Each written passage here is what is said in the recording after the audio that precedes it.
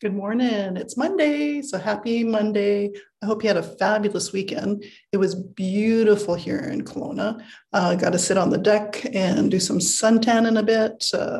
And really, really nice weekend. Seeing neighbors and chatting with people and stuff. It was great. I hope you had a wonderful weekend as well.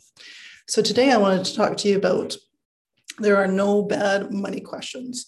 I've dealt with people for so very long in the financial world, and it saddens me that people are timid to ask money questions. For some reason, people think they should know everything about money. I've been doing this for countless years. I'm still learning stuff, and there's so many different things happening and changing. So please don't be timid, be a self advocate for your money situation, your money health. It's really important. So there are no bad money questions. And it's not bad to ask the same question more than once. It's okay. There's so much stuff.